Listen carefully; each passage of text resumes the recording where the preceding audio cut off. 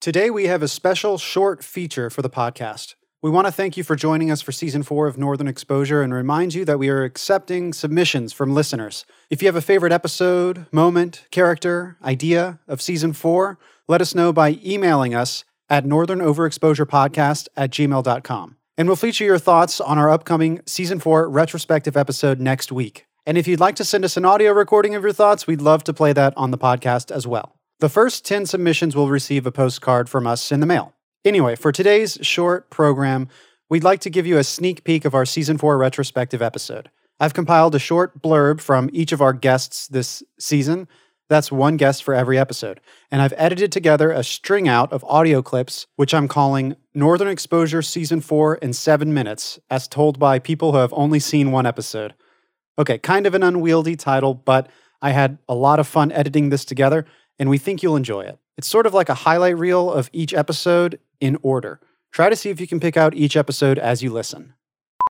Like even the young me, when I was watching Northern Exposure, knew that he was supposed to be there. It wasn't a question. I got that. I think I've always felt like where I am is where I'm supposed to be. But throughout the episode, he just constantly propositions her with sex. It's pretty funny. And it's a good episode. It's a Corbett ep, a John Corbett ep. And I've always been of the mind that John Corbett is a talent. And also this whole premise, which I didn't quite understand, is that Bonner, the English rocker that the buffoon that Adam Ant plays, is he thought he was going to Sicily, Italy, and he ends up in Sicily, Alaska. Hello, fellow mooseheads. I hate to say this, but at this point, I'm not fully sold on Mike Monroe. Loved Bob, actually. He was one of my favorites. He couldn't talk, or he chose not to talk, rather, because at one point he finally breaks the silence and says, I love you, to this lady who I'm going to call Roseanne, because I don't remember her name, but she spoke like Roseanne spoke. So a better sperm joke would have been something like this. It'd be, Dr. Fleshman say, I'm going to need a sample. Holly, sure, always carry samples with me. Dr. Fleshman, do you? Semen? Holly, no men, just Shelley. Then he goes on to explain how he always carries the new bar food samples with him. So see, much better. His name was Tommy McLeod was the one that taught through. But in actuality, the prop people hollowed out the tomato and put tomato paste in it. And he actually only threw it, the prop guy threw it at Shelley from about 3 feet, 3 feet away. So in the end of the episode, I was feeling like Shelley's not only the strongest person in town, she also has like the greatest sense of self of anyone in town. Good head on her shoulders. I realized I would never listen to their radio show. It's so pretentious. When Chris and Bernard are together talking about like the corporeal realm or whatever, I really got angry with them. But then I realized that the listener also got confused. They were like, did this answer your question? And she was like, I guess. I like that because I thought, okay, they're not taking themselves too seriously. His fear of global warming, the end of the human species, pandemics, plagues happening, which, that struck me as interesting. The show is, almost 30 years old, and it's still apparently really relevant today. These are all things that we are grappling with right now. So either, the show's really ahead of its time, or humans are really bad at listening and implementing change. The dispute between the two older characters was funny because I don't really feel like it was resolved. It kind of felt like this guy was a crazy asshole, and then at the end was like, I can't keep my hands off people's necks. Want a juice box? And then they're friends again. Well, gosh gee willikers. Oh, God, awful. Is that man with the glasses and... Fly to Elamites? Is he blind?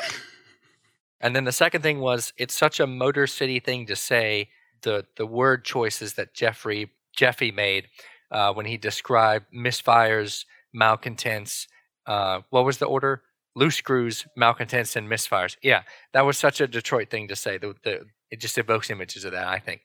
Who is this teacher? What on God's green earth is this teacher?